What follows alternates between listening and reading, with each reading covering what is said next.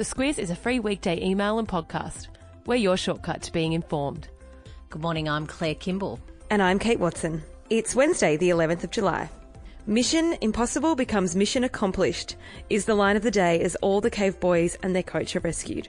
Trump reveals his Supreme Court judge pick, a bit of Aussie politics, and the World Cup semi-final result between France and Belgium hot off the press.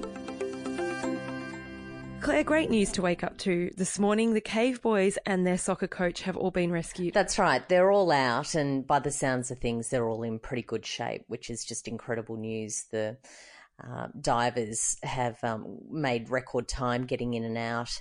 Everyone's in pretty good shape. The coach was said to be quite weak because he didn't have a whole lot of food, particularly before they were found. And yeah, just really great news that they're all in good shape. Have any of the boys been properly reunited with their family yet, or they're all still quarantined? They're all still quarantined, but parents have been brought to the hospital and they've been allowed to see their kids through a window. What they're really concerned about is something that they're calling cave disease, which can be caused by breathing in spores from things like bat poo. But there's a couple of other sort of bacterial and infections that they really want to make sure that the boys are clear of before they're reunited with their parents. And we've touched on this in the email. For Australia's part, Richard Harris was the doctor who assessed the boys to determine the order they would leave the cave. He has a very unique skill set, being an incredibly experienced cage diver and an anaesthetist. Sure, we'll hear more about him. Yeah, I would have thought that the TV networks particularly were probably fighting over access to him to tell his story, because it's a pretty incredible perspective that he has. And of course, the boys were all invited by the president of FIFA to attend the World Cup final, but they won't be well enough to do that. Yeah, everyone's clambering to get a piece of it. Even Elon Musk turned up at the cave, apparently, with his little mini kind of submarine, which they said thanks but no thanks. So yeah, there'll be a lot of people associating themselves with it, I'm sure.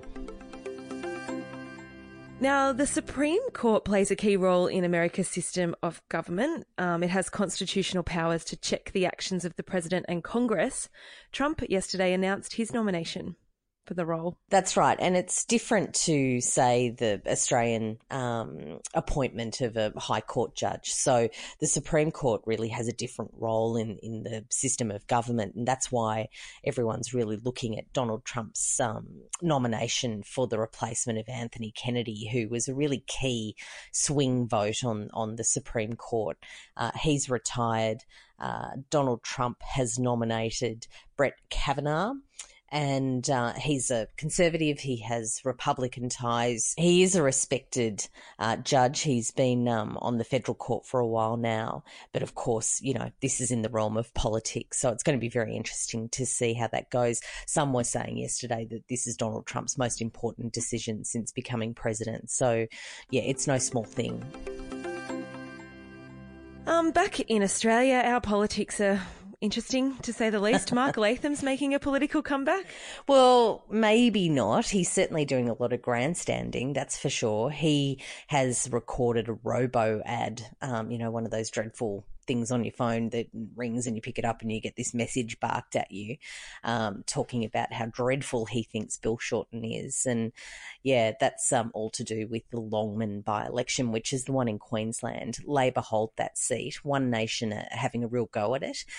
It's not necessarily that they'll win it, but they're looking to change their preferences to support the coalition this time. Last time they supported Labor, which is what got Labor over the line in that seat. So it's no little thing if Labor loses that seat in the by-election at the end of this month, and it'll certainly put a lot of pressure on Bill Shorten, so emotions are pretty high around that. And the hot tip today is that there'll be an announcement around the electricity market. Look out for that one. A bit of housekeeping, starting with the Japan floods. How is that tracking? The images aren't great. No, the images are terrible. There's a good link in the email to have a look at some of those pictures. Officials have confirmed in the last few hours that 155 people are dead. Dozens still remain missing, and it's just a scene of devastation in Western Japan. And do you reckon all those share bikes we see around the city are going to be gone in the next few months. So it looks like, doesn't it? Yeah, I guess we'll have to wait and see what's happened in the last day or so. OFO, which have the yellow and the red bikes, they've announced that they're packing up and heading out. There's also a big question around O-Bike, which is probably the one I see the most around my neighbourhood. They've gone into liquidation. And then there's another company called Ready Go, which I think is Australian. They've not doing so well either. So, yeah, we're really waiting to see whether the great experiment of the last year of these dockless bikes has done its dash. In Sydney, at least, it's just so hilly. This is the thing I find hard. Every time I've ridden one, I'm like, they don't really have very many gears. So I'm just exhausted by the time I get off. Look, we like our cars a bit too much, I think, too. Yeah, we need a flatter city like Amsterdam is where it's at.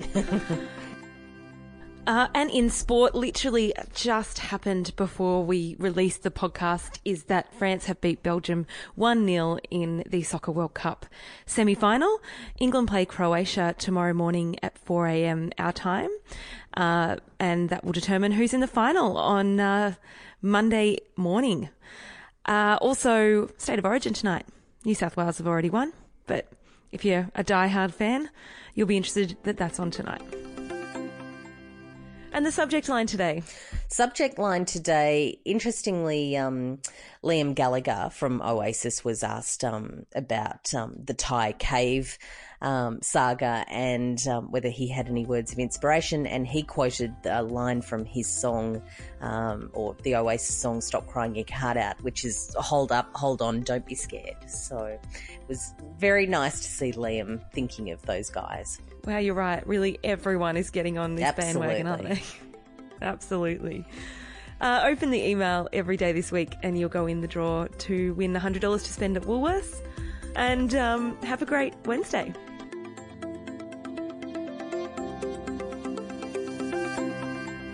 The Squiz is a free weekday email and podcast. We're your shortcut to being informed. Sign up at thesquiz.com.au. A message now from our podcast partner, Hubble. You know what it's like. Your friend recommends a great film or TV show and you're excited to check it out, but suddenly realise you can't remember what she said it was. That's where Hubble, spelt H-U-B-B-L, comes in. It brings your streaming apps and free-to-air TV together into a single experience. You can easily search for your favourite content and keep track of what you want to continue watching. You can also watch free-to-air TV with or without an aerial using the integrated TV guide, so you always know what's on and where.